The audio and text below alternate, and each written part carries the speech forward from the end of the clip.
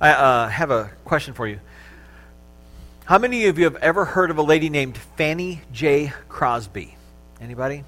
A few of you have heard of Fanny J. Crosby. Okay, so Fanny J. Crosby was a prolific hymn writer in the 19th century.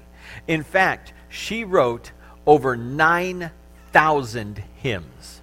9,000 hymns. And this was she was born in Putnam County, New York in 1820. And at the age of 2 months, about 6 weeks old, she got really, really sick. And she had her family doctor was out of town. And so a man who was pretending to be a doctor came to her parents and said, well, what you need to do is you need to make this paste out of mustard and put it on her eyes. And that's what they did. And sure enough, her illness subsided, but the mustard paste left her blind, completely blind, for the rest of her life. She wrote 9,000 hymns, and she's completely blind. In fact, here's the thing, is that she would not let her blindness get her down. This is a poem she wrote at the age of 8. I love this. Oh, what a happy soul I am, although I cannot see. I am resolved that in this world contented I will be. How many blessings I enjoy that other people don't. To weep and sigh because I'm blind, I cannot. And I won't. 8 years old. 8-year-old kids today complain if they don't have a cell phone or an Xbox. And she's blind almost from birth. And yet she says, happy I will be, even though I cannot see. It's amazing. So for 85 years, she spent in darkness, wrote 9,000 hymns, and many of them she had to use a pseudonym for. Because if she didn't, the entire hymnal, the old hymnals would just be full of nothing but her songs. And she probably wrote maybe some of your favorite songs as well. Anybody like the song, the old hymn, Blessed Assurance? Oh yeah, this is my story, this is my song, praising my Savior all the day long. There's a great line in that song, by the way. It talks about how visions of rapture now burst on my sight. This is a lady who could see. Now, while she could not see physically, she could see spiritually. She could see what was most important. She had light. Though her eyes were darkened, she had real light in her life. And sometimes I wonder if we're not blind in different ways. We may not be physically blind, but there are ways that we can't see. Emotionally. Sometimes we're blinded emotionally. And we're blind to those people around us who are maybe going through a difficult situation or going through heartache, and we just don't see it. Sometimes we're blinded emotionally to the people that we love, the people, the relationships that we have, the people in our lives who we care about, and we're just blinded to them. Sometimes we're blinded emotionally by our own despair or depression. And maybe that's where you are today. Maybe you feel depressed or you feel down, and you just feel like there's no light in your life at all, and you feel blinded emotionally. Maybe you feel blinded spiritually. Maybe you feel like you can't see spiritually. Maybe your life feels like there's no light in it at all, and that everything is just dark and hopeless. My hope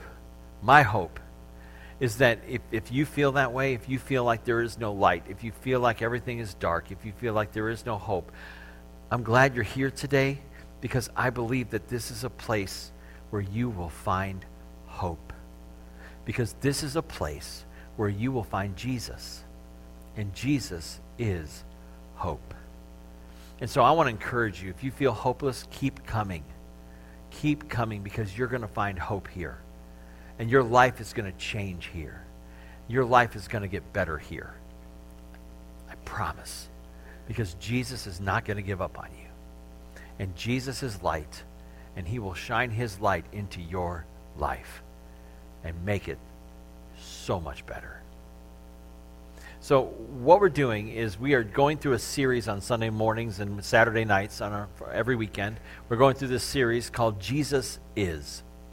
And this is based on 7 statements that Jesus made about himself in the book of John. The book of John, or Gospel of John, is a biography of Jesus written by one of his good friends and one of his followers named John.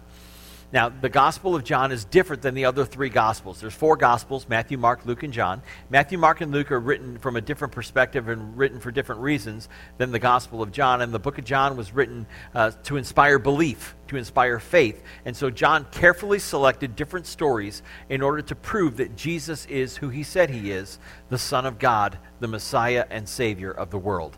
So, in the Gospel of John, Jesus makes 7 statements about himself, and they all begin with the words, I am. And so this series that we're going through is called Jesus Is, and we're filling in that blank of who Jesus said he is. So far, we've seen 2 of these statements that we've examined. The first one was on Easter weekend. We talked about how Jesus is the resurrection and the life, that Jesus not only raises the dead, which he did for his friend Lazarus, he brought him back to life after he had been dead 4 days. Jesus raised him back to life. So we see that Jesus not only raises the dead, but he himself was raised from the dead. He is the very definition of resurrection. And then we looked last weekend at this statement Jesus made about himself in John 14, where he said, I am the way, the truth, and the life, and no one comes to the Father except through me. And Jesus is the only way to be forgiven and saved. He's the only path to salvation. He's the only path to forgiveness from God. He's the only road. He's the only way. And there's no other way to get to God except through Jesus Christ. And that's what Jesus said about himself. And if you'll put your faith and trust in Jesus by believing in him, repenting from your sins, confessing your faith, and getting baptized, you will find the way to where you want to be. And that is through Jesus Christ alone. So, we've looked at these 2 statements. Today we're going to look at a third one. Now, I told you a couple weeks ago that the word life appears 41 times in the English translation of the Bible. 41 times the word life appears in the book of John. And so that's a lot. And in fact, that's more than the other 3 gospel writers combined. And then last week we saw how the word truth appears 23 times in the Gospel of John. So we have life, we have truth, and today we're going to talk about light. And the word light appears 16 times in the Gospel of John, in the English translation of the Gospel of John. So 16 times the word light appears. And here's a couple of them. One of them is in John chapter 1, verses 4 through 9. This is where the word light appears. It says, in him was life, in Jesus was life, and that life was the light of men. The light shines in the darkness, but the darkness has not understood it. Now, just so you know, the concept of light in the Gospel of John is typically associated with Jesus, and the concept of darkness is typically associated with sin. So you have darkness usually equating to sin, and light equating to Jesus. And so that's why he says the darkness is not understood it. Sin does not understand the light of Christ. Verse 6. There came a man who was sent from God. His name was John. That's John the Baptist, one of Jesus' relatives. He came as a witness to testify concerning that light, so that through him all men might believe. He himself, John, was not the light. He came only as a witness to the light. The true light that gives light to every man was coming into the world. So he's talking about Jesus, and Jesus is the true light, and Jesus was coming into the world. In John chapter 3, verses 19 through 21, Jesus has a conversation with a Pharisee named Nicodemus. And this is what he says. Jesus says to Nicodemus, this is the verdict. Light has come into the world, but men love darkness instead of light, because their deeds were evil. Everyone who does evil hates the light and will not come into the light for fear that his deeds will be exposed. But whoever lives by the truth comes into the light, so that it may be seen plainly that what he has done has been done through God. And then hundreds of years before Jesus came on the scene, in the book of Isaiah, the prophet Isaiah wrote this in chapter 9, verse 2. He says, the people walking in darkness, he's talking about the coming of Jesus, the people walking in darkness have seen a great light. On those living in the land of the shadow of death, a light has dawned. And that light is Jesus. So we see, throughout the Bible that the light is associated with Jesus. And Jesus is the true light, the light of the world. And we're going to talk about that for about the next 15 minutes or so. Now, I want to set the stage for you where we are in John chapter 8. John 8:12 is our verse for the day. It's on page 757 of the Bible in the chair in front of you. If you didn't bring a Bible, you can grab one out of the chair in front of you and follow along. Or if you did bring one, I don't know what page it's on in your Bible, but you'll have to look it up yourself. So John chapter 8, verse 12 is where we are, and I want to set the scene where we are in John chapter 7 that leads into John chapter 8. In John chapter 7, Jesus is at a feast. Now, there were three main feasts, pilgrimage feasts, that all Jewish men had to attend every year in Jerusalem. The first was Passover. How many of you have heard of Passover?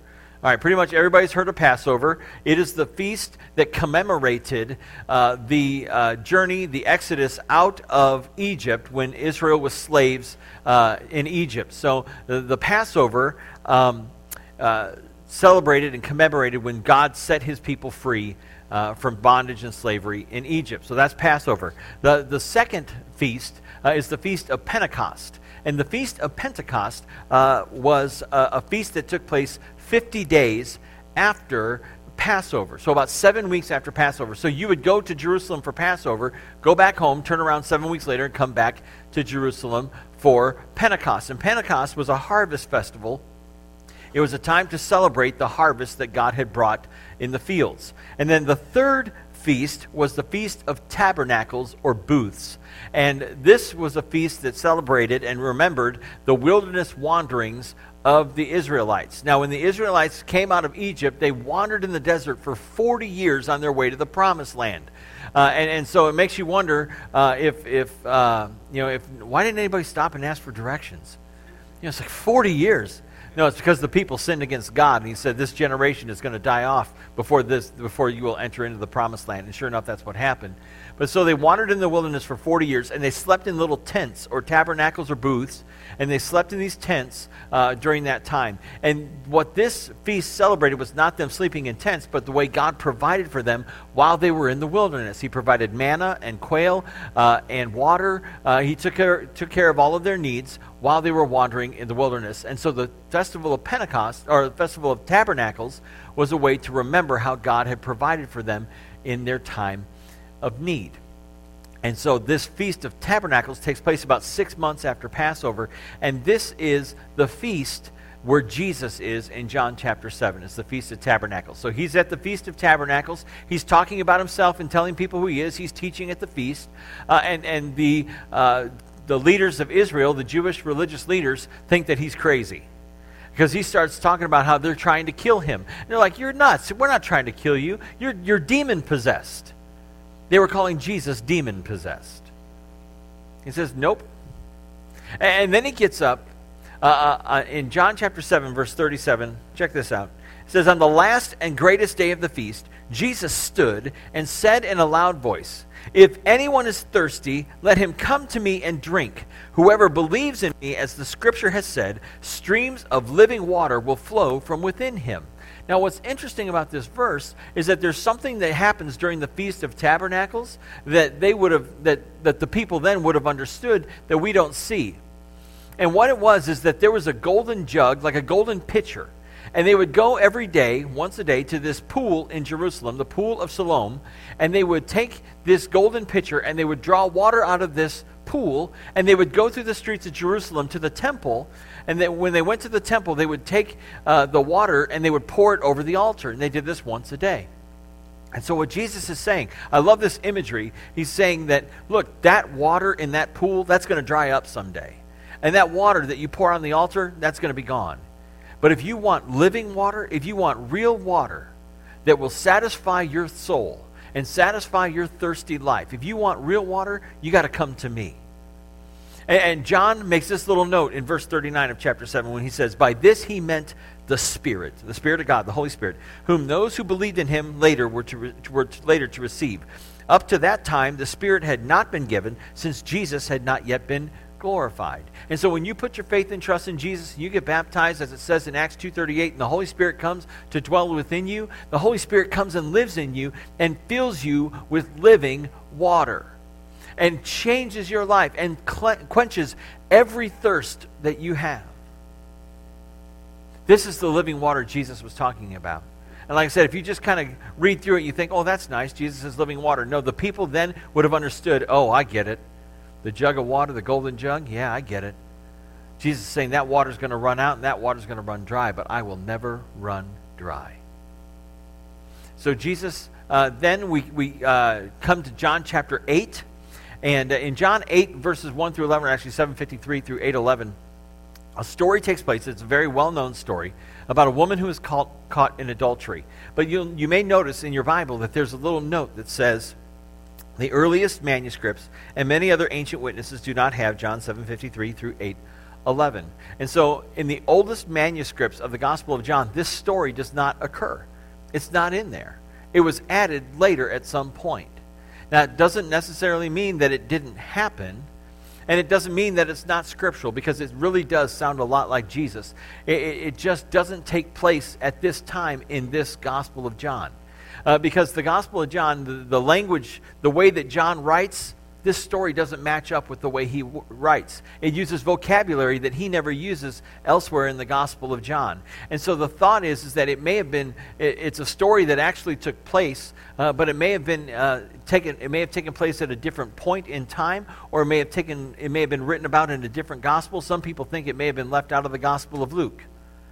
And so I don't want you to get confused over what that means when you come across that phrase that says the earliest manuscripts don't have this story in it. It's a story that the ancient church believed and the ancient church taught as being true. And so I believe that it is true, and I believe it actually happened. I just don't think it happened at this point.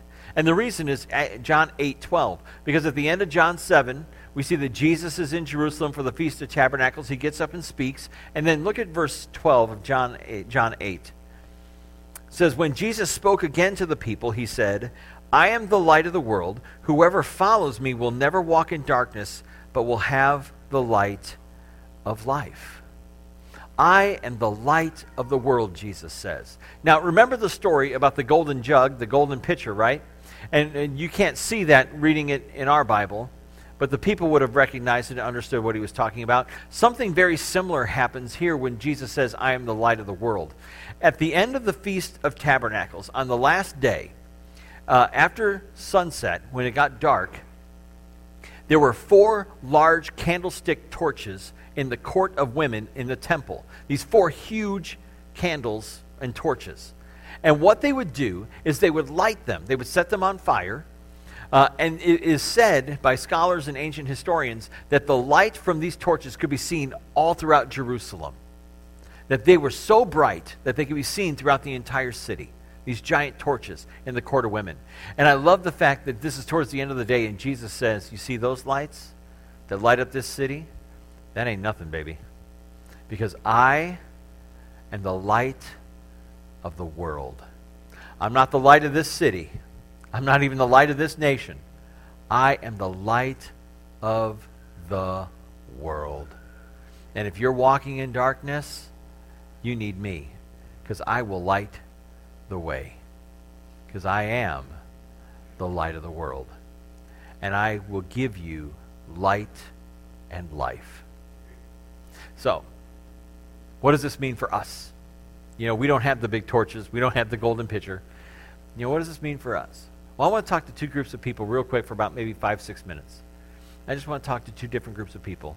If you're not walking in the light yet, if you haven't put your faith and trust in Jesus yet, if you're not following Jesus yet, I want you to know, with us, that's fine for right now. That's okay for right now. We want you to keep coming, keep learning about who Jesus is, and keep interacting with other Christians, with people who are following Jesus, because the more you come and the more you investigate and the more you ask questions, the closer you're going to get to finding out who Jesus is. And when you find out who Jesus is, he is going to change your life. And I mean in the best way possible. Jesus is going to give you hope, and he is going to give you life, and he is going to give you purpose. He is going to make life mean more than it ever has before. Jesus will change your life in the best way possible. And when he says that he is the light of the world, he wants to shine his light into the dark places of your life. And so when I was talking earlier about maybe being emotionally blinded or being spiritually blinded, this is no fun being in the dark. It's no fun being in the dark. when you're stubbing your toe, when you're stepping on a Lego. Maybe you're stepping on a spiritual Lego, or maybe you're stubbing your emotional toes in the dark. And Jesus wants to shine his light into your life so that you can see like you've never seen before. Now here's the problem, is that when Jesus starts shining his light into your life, it can be kind of painful. Have you ever been in a deep sleep? Like sleeping, like really good sleep. Like really good dreams, like vivid dreams, like wonderful dreams, like another White Sox World Series championship? Yes, you know what I'm talking about.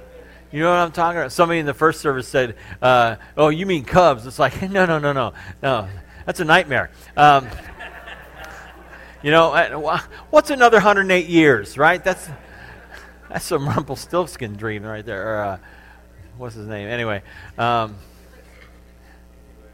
Anyway, Rip Van Winkle, that's it. That's the guy dreaming for 108 years.